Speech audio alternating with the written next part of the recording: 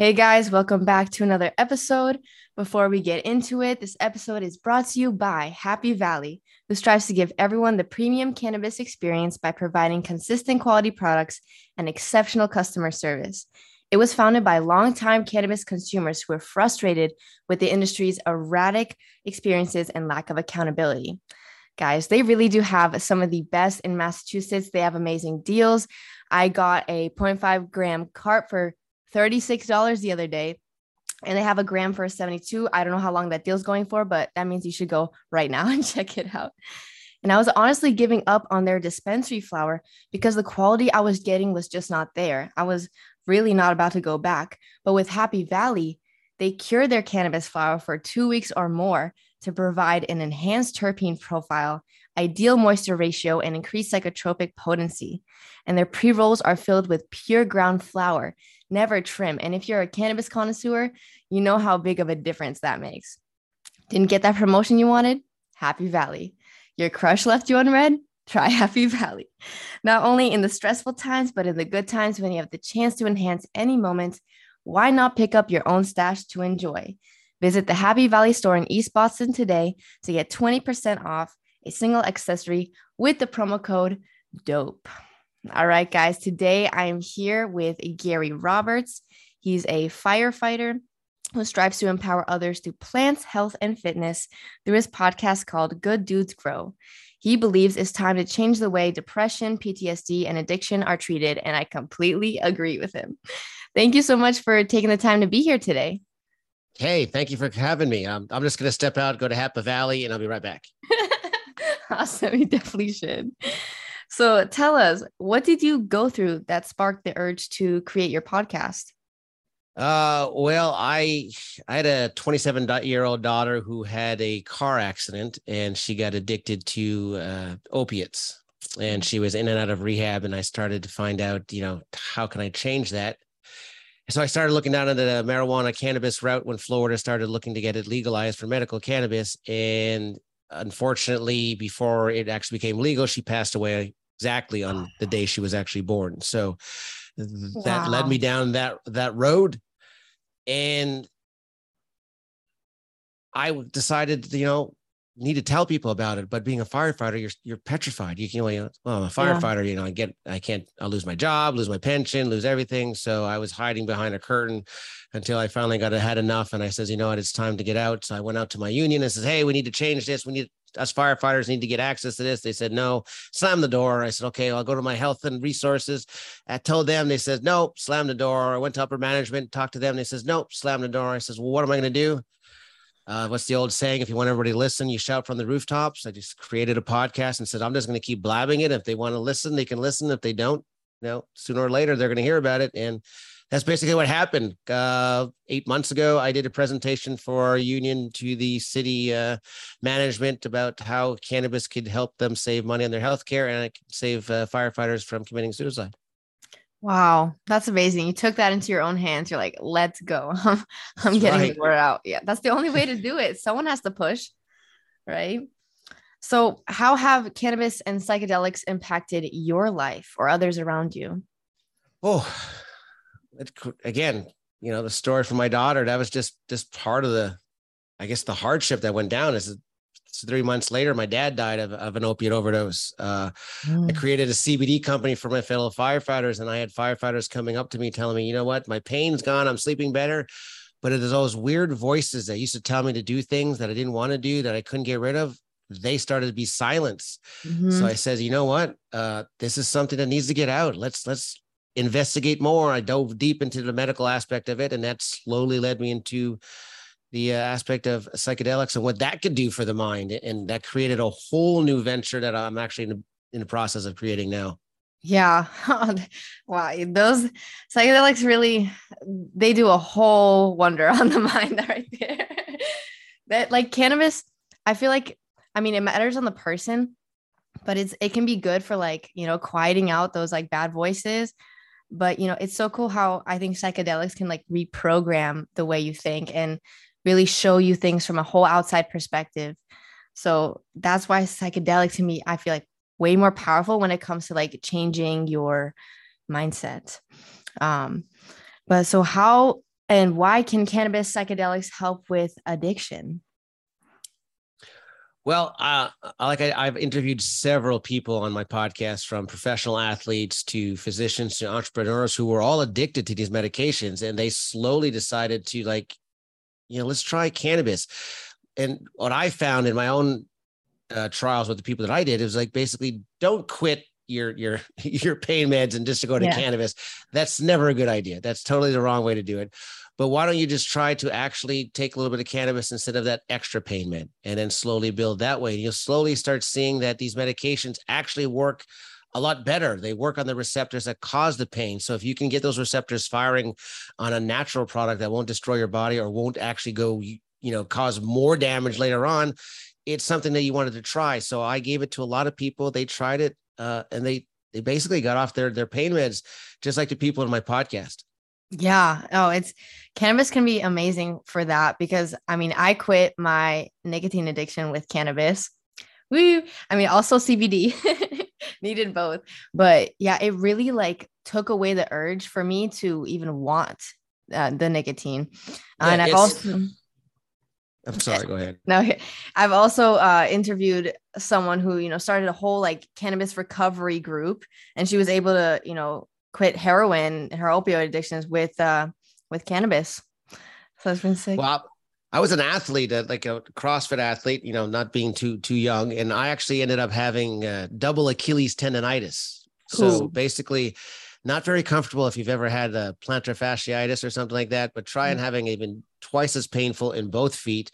And then being a firefighter, carrying 80 pounds of gear on your back.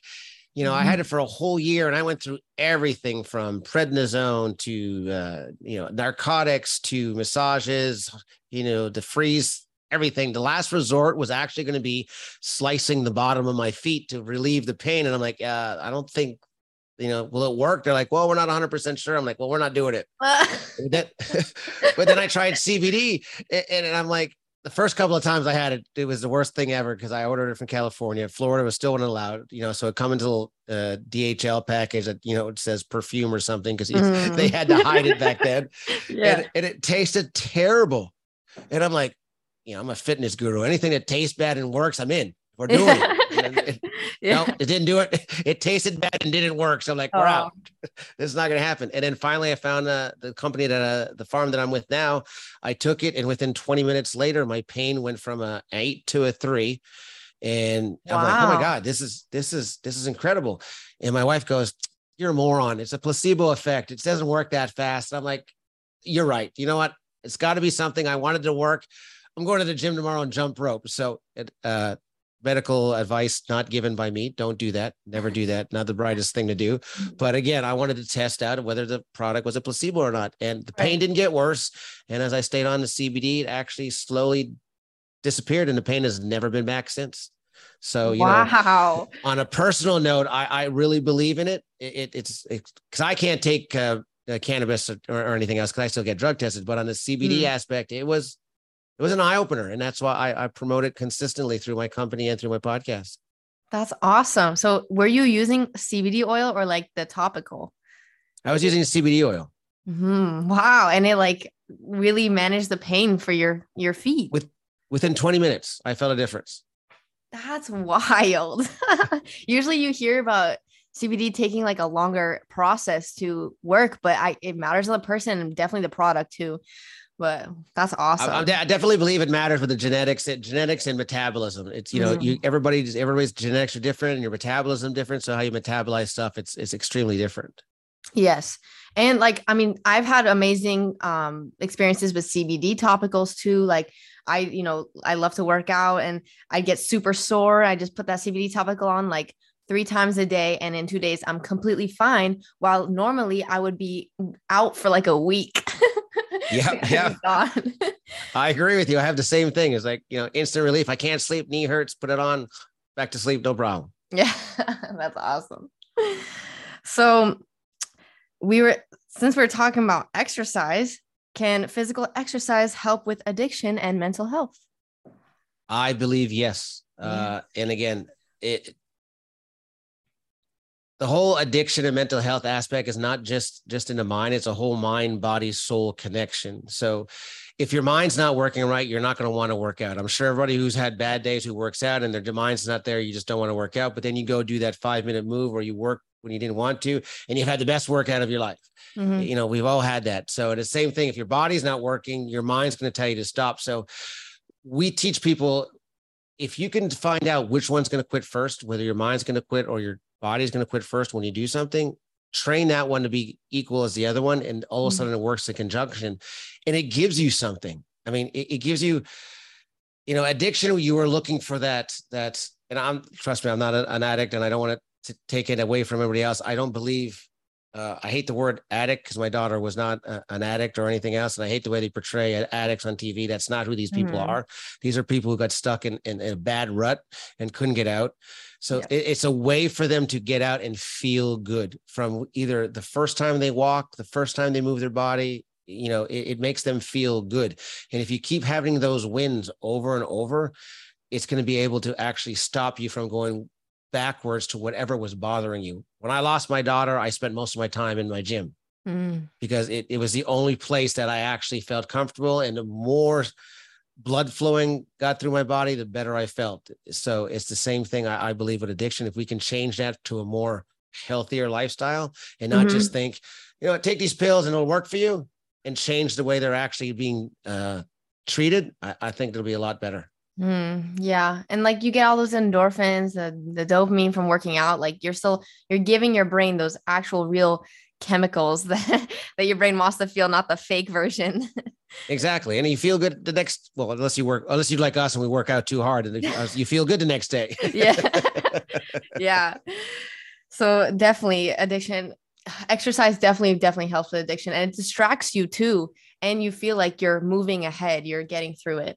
But not only exercise, and that's what a lot of people think. A lot of people think, well, we're just talking about exercise. Better nutrition. Listen, when you're on so many medications, whether you're addicted or not, it depletes you from your natural body's need for vitamins. So if you do that and your food's off, again, your body's going to feel like crap. You won't want to go work out. So if your nutrition gets better and you get the vitamins that you need and your body feels better, you're going to want to move more. You want to move more, your mind feels better. And like I said, it's a whole big, aura of mind body that actually creates a better soul for everybody. Yes, like food is directly related to health, like mental health, especially because I've noticed, when I'm eating a little worse, my mental health goes down like immediately because I'm used to having a healthy diet. I've grown up like that. My mom's super like health nut. So I get so many vitamins, like vegetables, everything when I'm home. Then go to college, I'm like, ugh. It's so sluggish. Yeah. So the beer diet from college. That's it. That's what kills everybody. Yeah. Yeah. And and I learned about the microbiome and how like your gut, has a certain different bacteria in it. And I feel like once you start thinking of it that way, like you're feeding the bacteria in your gut. And I know a lot of people might not even care, but if you're like eating terrible foods, like it's killing the beneficial bacteria that actually help your immune system. So you're like weakening your immune system and damaging your mental health at the same time. But what's scary is that some of these microbiomes, like the bacteria, they can't grow back. Ones that you need. And even just like a week's worth of like binging of eating bad foods can wreck that system up. But yeah, food is very, very important. So yeah, why do you feel the addiction industry needs to change? Well, when my daughter was stuck on opiates, she said she wanted to get help. She wasn't forced to get help. She said she couldn't live like this anymore, continuously taking these chemicals. She said, I want to go to rehab. Well, she goes to rehab and then comes out with more chemicals than she came in with. Yeah. It's like, okay, I'm a little confused on how, you go pick your daughter up thinking that she's been helped and they give you, here's her script for Valium, Suboxone. And it's like, didn't we just get her clean? Why? Oh, she needs it. No, we just got her clean. Let's give her a prescription for exercise and vitamins and better nutrition type style. But what we really found out, and what my daughter found out, was it wasn't just that. It was that there was a community inside the addiction facilities. So when people relapse, they didn't relapse because they wanted the chemicals. They relapsed because outside of addiction, they were nobody, but inside addiction, they were a part of a community. So they knew the people. You'd walk back in and be like, hey, Bob, how's it going? I see you're back. I guess, so the goal to change it, we thought, was let's change it to where we can make the community outside of addiction to where they feel safe on the outside, to where they don't have to go back inside where they felt safe. So that's why the addiction process needs to change. We need to change that community inside and create more of a community for these individuals who are down on their luck and who got stuck into something on the outside. Definitely. That would be amazing. Like, you need that support group, because I agree with that. Like, that's why people get sucked back in. They know people there and they just like, hey, it becomes part of their identity too. Like, this is who I am. So yes. And a part of changing your identity, you need to change your surroundings and the people who you're with. So, yep. 100%. I could agree with you more. We even did that in our own gym. We brought people who were leaving addiction processes and brought them in our gym, and we let them work out with federal judges, police officers, firefighters, and everybody of all types of walks of life. And in the beginning, they were standoffish and to the side. But then when these people who they didn't know who they were would talk to them, they started interacting better, they started feeling better. Then they started coming more often. They felt comfortable. And then when they walked in, it was the same thing as going to the addiction facilities where he said, hey, Bob, how's it going? Great. I'm ready to work out. It's something like that. And most of the people that continued that now are no longer actually addicted and actually have jobs. We were able to get them jobs with people that they met in the gym. So it was actually quite an interesting science project we did without anybody knowing. That's awesome. So with mental health, how do you see athletes and first responders as a parallel industry? Oh, that's simple. We're both basically, they call first responders tactical athletes because we need to be on our game at an instant moment. We train consistently to save lives. If we don't do that, somebody might die. So we are always on. It's kind of like an athlete. They always want to win. So they're always going to try to be on, practice consistently, read consistently, do whatever they have to do. So that one game they can be on, because if they don't, they're not going to make it to the championships. But imagine this. A lot of people don't understand that in the sports industry, they're letting more and more athletes use cannabis and stuff. So you got a baseball player who uses cannabis the night before to relax so he get a good night's sleep, because the next game is the World Championships. And he's got to hit a fastball going 100 miles an hour and he can hit one. Well, what's the difference with first responders? Why can't we use it for a good night's sleep? Because the next day we got to be on. We're not going to hit a fastball, but I guarantee you we still need to be on. If it doesn't affect the guy that's going to have something thrown at him at 100 miles an hour, I don't think it's going to affect the guy that's, going to help you save your kids and everything. So that's where I see the parallel. I think they work, exactly together, because our life depends on our job and their life depends on their job. So we need to actually why don't we treat both the same way? Right. I think it's crazy that first responders, I mean, I know it's like, it's because it's federally illegal and all that stuff, but like, if a lot of people go towards alcohol or even worse options to de-stress. And those, the side effects of those drugs are so much worse than cannabis, which just relax you. Oh, like, news today, right? There's a WNBA star who literally just got sentenced to 9 years for carrying a tiny bit of weed oil to Russia. I'm like, are you serious? Like, that's, decreases the inflammation, like, relaxes you. There is nothing crazy about weed oil. Like, what? 9 years? Well, it's like, what do you think she was going to do? She was going to light one up in the middle of a game? Like, that's not what it's the same. That's what everybody says. It goes, oh, you guys are going to be stoned all day driving fire trucks. I'm like, what are you talking about? We're allowed to drink and take Percocets. You think we're going to do that? We know. Exactly. You think we do it on the job? Yeah. What we do, we stay in a job, we have dinner, we got in back, throw down a couple of Percocets with a Jack Daniels, and we just wait for the next call. No, we understand our job. We're not going to light a bong up while we're on shift. Why are you worried about it? It's just ridiculous. The thinking's just it, like you said, it just dumbfounds me how the people think. Yes. It's just like, I feel like a lot of people just don't have enough education. And even like my twin brother is a cop. So, and he it's funny because I'm, into cannabis and he's a cop. So it's really hard to educate him about certain things because all he's thinking about is like, oh, how much jail time you're going to And I'm like, bro, can you just hear me? Yeah. But yeah, they don't see it as anything medicinal. Their view is just drugs. So like there's a lot of education that needs to be spread around, especially within those communities as well. 100%. Yes. So do first responders have access to CBD? Absolutely not. So unless, like I said, I have my own company, I provide it to my firefighters and several firefighters across the nation because I use an isolate product or a CBD CBG product, which is better for us sleep and pain meds. But I double test, triple test it to make sure there's no THC in it. But no, we don't have access. And even though CBD is actually federally legal and you can buy it at every gas station, every grocery store, it is redundant because we have inadequate drug tests. We use a urinalysis test that shows for a non-active ingredient that doesn't even show we're impaired. So why would I take a piss test? So if I take a piss test, let's say I use Adderall. Okay, let's say I use Adderall because I can't focus. So I take a piss test. It comes up as an amphetamine. Okay, well, it's the same thing as me doing a line of cocaine. Right. Well, I got a script. So we're good to go. Here's a script. Oh, you're good. Have a nice day.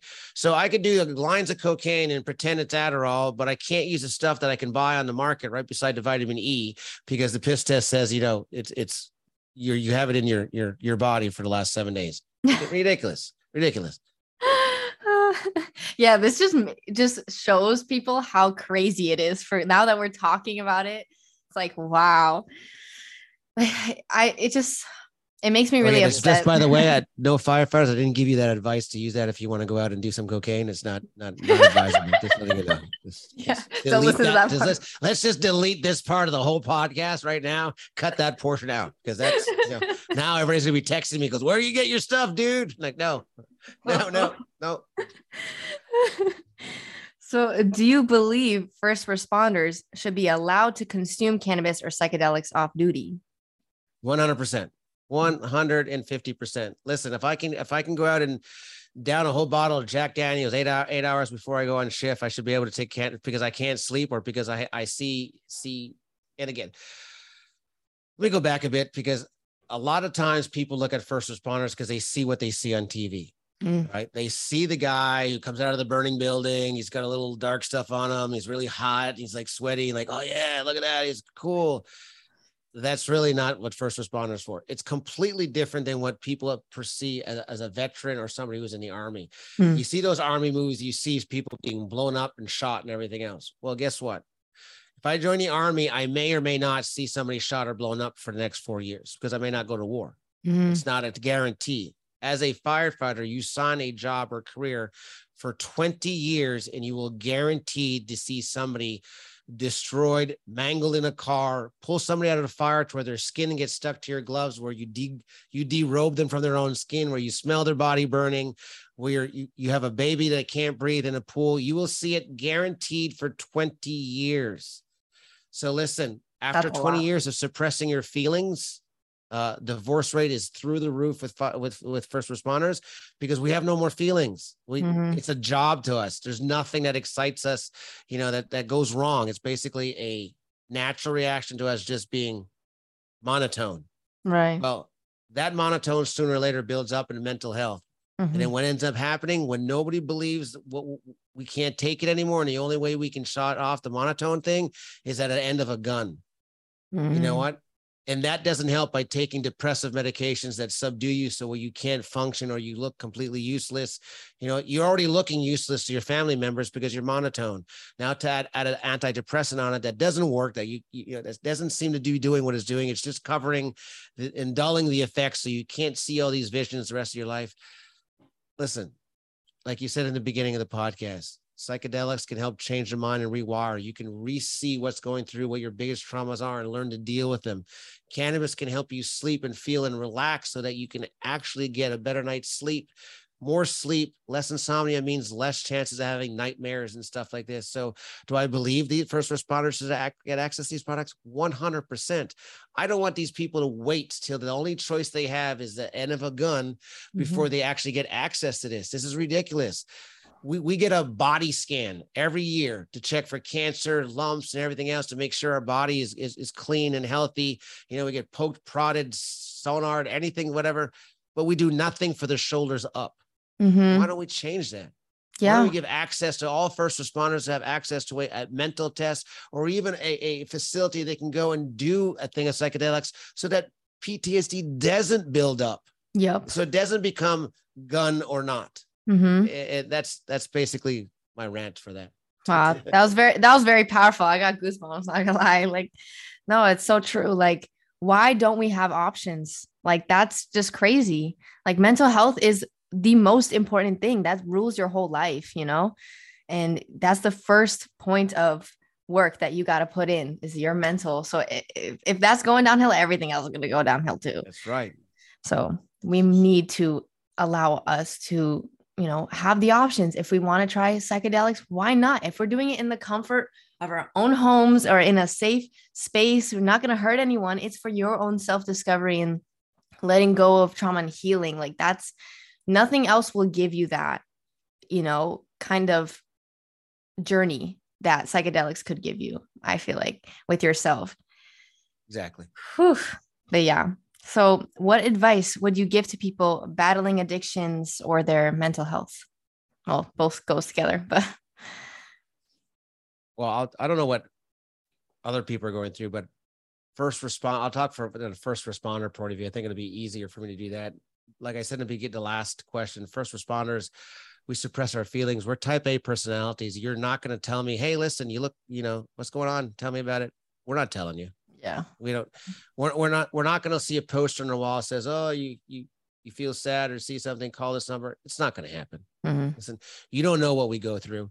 We're explaining it to you in even a doctor who doesn't know anything about what a firefighter does is redundant, because they will have no idea what to ask. You have no idea what to say. It says, well, yesterday I just pulled a kid out of a fire and I tore all his skin off from his hip to his ankle.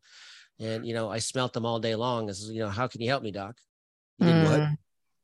Yeah. Tell me about it. I just told you about it. What do you want me to do? You want me to give you a better description? I just told you, you know, it's not going to work. So when you have something and you need to talk about it. But what I like the fact about like products like CBD and all that, it relaxes like firefighters, like I said in the beginning, to where they can actually open up.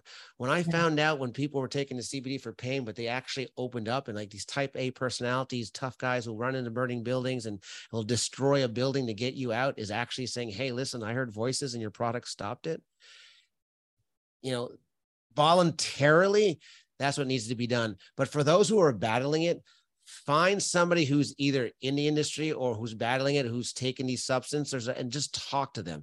Whether you're going to do these substances or not, they're going to understand more of what you're going through than somebody who's not been out there in the world, you know, dealing with this stuff. Right. Somebody on the other line, somebody who just, these people who are actually going to use these substances know what you're talking about and they feel a little more comfortable. So just reach out to them. They're very willing. They're very, you know, open to listening to you. They know what you're going through. You know, and that's the biggest thing. Like in fitness, the last thing I would want to do is go to somebody who doesn't work out, because you have no idea how it feels to work out. So for you to give me advice, go ahead, push through it, 5 more. I'm like, what, dude, you look like crap. What are you telling me 5 more? It hurts. You know, it's so the same thing with psychedelics and stuff like that. So if you get somebody who's actually been through a mental illness or been through traumas like that, they're more open to talk to you. So go ahead and find one of these people and talk to them. There are communities out there. There are stuff. If you don't have one, call me. I'll lead you to one that they can actually talk to. Awesome. So talking about being mentally tough, you know, going through all of this, like as a first responder, you have to be extremely mentally tough. So how did you use that to help you keep pushing through all that you've been through in life? And how can others also build their mental toughness to help them get through difficult patches in their lives? Ooh, the mental toughness question. That's a tough one, because I actually built my mental toughness in the gym. I'll be honest. I do CrossFit. It's not an easy thing to do. Everybody's like, oh, you know, you drank the Kool-Aid, whatever. So, you know, I got to dig a hole to stop a gas leak from every blowing up on a tank in 110 degree weather, wearing 80 pounds worth of gear, sweating as fast as I can. So, you know, CrossFit teaches the same way. And I said it from the beginning, you need to understand which one's going to quit. Is your body going to quit on you first, or is your mind going to quit on you first? Find out which one's going to quit. Test yourself. I always tell everybody, here's a good test for you. I need you to do 100 pull-ups. And they all look at me and goes, 100 pull-ups? It's never going to happen. You're crazy. Yeah. Do one pull-up. Oh, I can do one. Do another one. Sooner or later, you're going to get 100. That's how you got to look to be mental toughness if you want to build yourself. Give you those small goals and then push yourself a little bit further. And that the mind will actually take the body. You'll know which one will quit. But then guess what? That one's got to push the other one. And then that's how you're actually going to build that mental toughness. But mental toughness is just a thing that you can, it's mind over matter. I hate to use mind over matter, but it's training yourself to do that extra little bit. In firefighting and everything else, if you don't do that extra little bit, somebody could die. Right. So it's training it. It just doesn't come. You're not going to read it from a book. You're not going to read, it from those videos you watch, on TV, the inspirational videos. They're just words that you wake up in the morning. And I love, if you are going to read a book about mental toughness, read Winning from Tim Grover, because basically that's what it is. It's either you're going to do it or you're not going to do it. There is no maybe, kind of, sort of tomorrow. And to do it, you got to be mentally ready to do it, and then do it and understand that you still may not win. Yeah. Your patient still may die. No matter how hard or whatever you do, you got to understand that, but you will still go all in no matter what. Yep. Got to be ready for anything that comes your way, pretty much. But yeah, this was amazing advice. Tell us about the site you're building in Costa Rica. Oh, this has been 3 years of my life that I've been doing it in my daughter's name, basically using cannabis and psychedelics. Like I said in the beginning, I wanted to change the way addiction companies facilities were working, and I couldn't do it in the United States. Too much red tape, too much this. You can't use, cannabis is still federally legal. You can't use psychedelics, still federally legal. The DEA says yes, then it says no, and you have no idea what's going on. So I said, how can we create something that'll benefit the United States, Canada, and everywhere else afterwards, but we can still use these products? So we actually made partnerships in Canada, United States, Australia, and UK, and we're building a facility out in Costa Rica that's actually going to be doing treatments for mental health, education for mental health, because one of the biggest things a lot of people don't understand, it's great to use psychedelics, but psychedelics is just a tool. If you don't have the rest of the toolbox, it's not going to help. So you can go to these places and do ayahuasca, come back, and you can still be screwed up because you have nobody to talk to, because nobody knows about it. Well, we're going to train physicians and people out there so that when people come back from these places, they have people that knows what's going through, and they're actually going to be able to participate in these compounds themselves. So they're really going to know what you went through. So they're going to know your journey and be able to talk to you. So not only treat, not only educate, but we're also partnering with the hospitals down there that we're going to actually do clinical trials. The biggest thing missing in the United States, Canada, everywhere is access to these compounds, and B, proper data to show how safe these compounds are or how not safe they are. How to use them properly compared to just, let's just wing it, going from genetic testing to, let's just go Molly and freaking Molly ourselves up. Let's find out how we can use it safely. Again, so like I said before, we can create a preventative medicine type style to stop a lot of these conditions that are coming out that these medications help, because that's what they are. They are medications. There's nothing, there's no against pharma. They are pharmaceuticals. They're a medicine. Pharma is not going to stop. They're like, oh, pharma is going to stop it from happening. They're not going to stop it from happening. You're all creating compounds to be bought out by big pharma. Let's not lie what you're doing. You're not battling the $400 billion pharma company. You're hoping the $400 billion pharma that comes over and goes, hey, I like what you did. Here's 350 million. Let's be honest. No. So, but to do that, people say, well, it's not true. Well, the two largest pharmaceutical purchases in the last 2 years were cannabis companies. The GW Pharma, but for their Epilox for seizures were bought out for a couple of $2 billion. And there was another company bought out just after that. Why? Because they had credible data. They didn't have data because they wanted to sell product. They had data because they wanted to show it did something. So we're going to create a facility that'll be a quarter of the cost, where they can come down, the companies can come down, do clinical trials, use our facility as a complete data hub to where they can gain this information and take it so they can actually create proper and safe efficient use of these medications when it becomes available to the public in 5-10 years.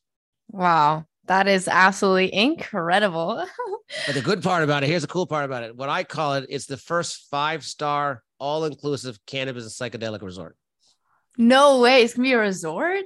It's a 5-star resort. It's underneath the hub of a resort. Basically, we created. We have one of the top Michelin chefs creating a fully infused cannabis restaurant and lounge. So it's going to be a beautiful place. I need to come visit. Definitely. We'll hook you up. We'll hook all your listeners up. Yes. Me too. Awesome. So where can people find your podcast, your social media, anything you got? My podcast is all over. It's on all the networks and on iHeartRadio, Amazon. It's called Good Dudes Grow. Good Dudes Grow. You can go to gooddudesgrow.com. That's the website where you can see all the current episodes and some reruns of stuff we were doing.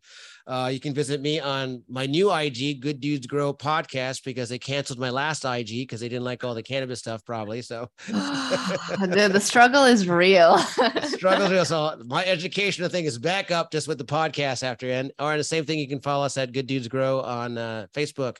If you're interested in our facility, it's called Promises Innovative Recovery. The website actually just went live today. It's also on Instagram called PIR Med Resorts, and it's called PIR Resorts on Facebook. Sick. Woo, thank you so much. And guys, do not forget to pick up some goods from Happy Valley when you want to unlock the premium cannabis experience. Visit the Happy Valley store in East Boston today to get 20% off a single accessory with the promo code DOPE. Thank you so much for taking the time to be here today, Gary. It was so amazing to talk with you and hear your story.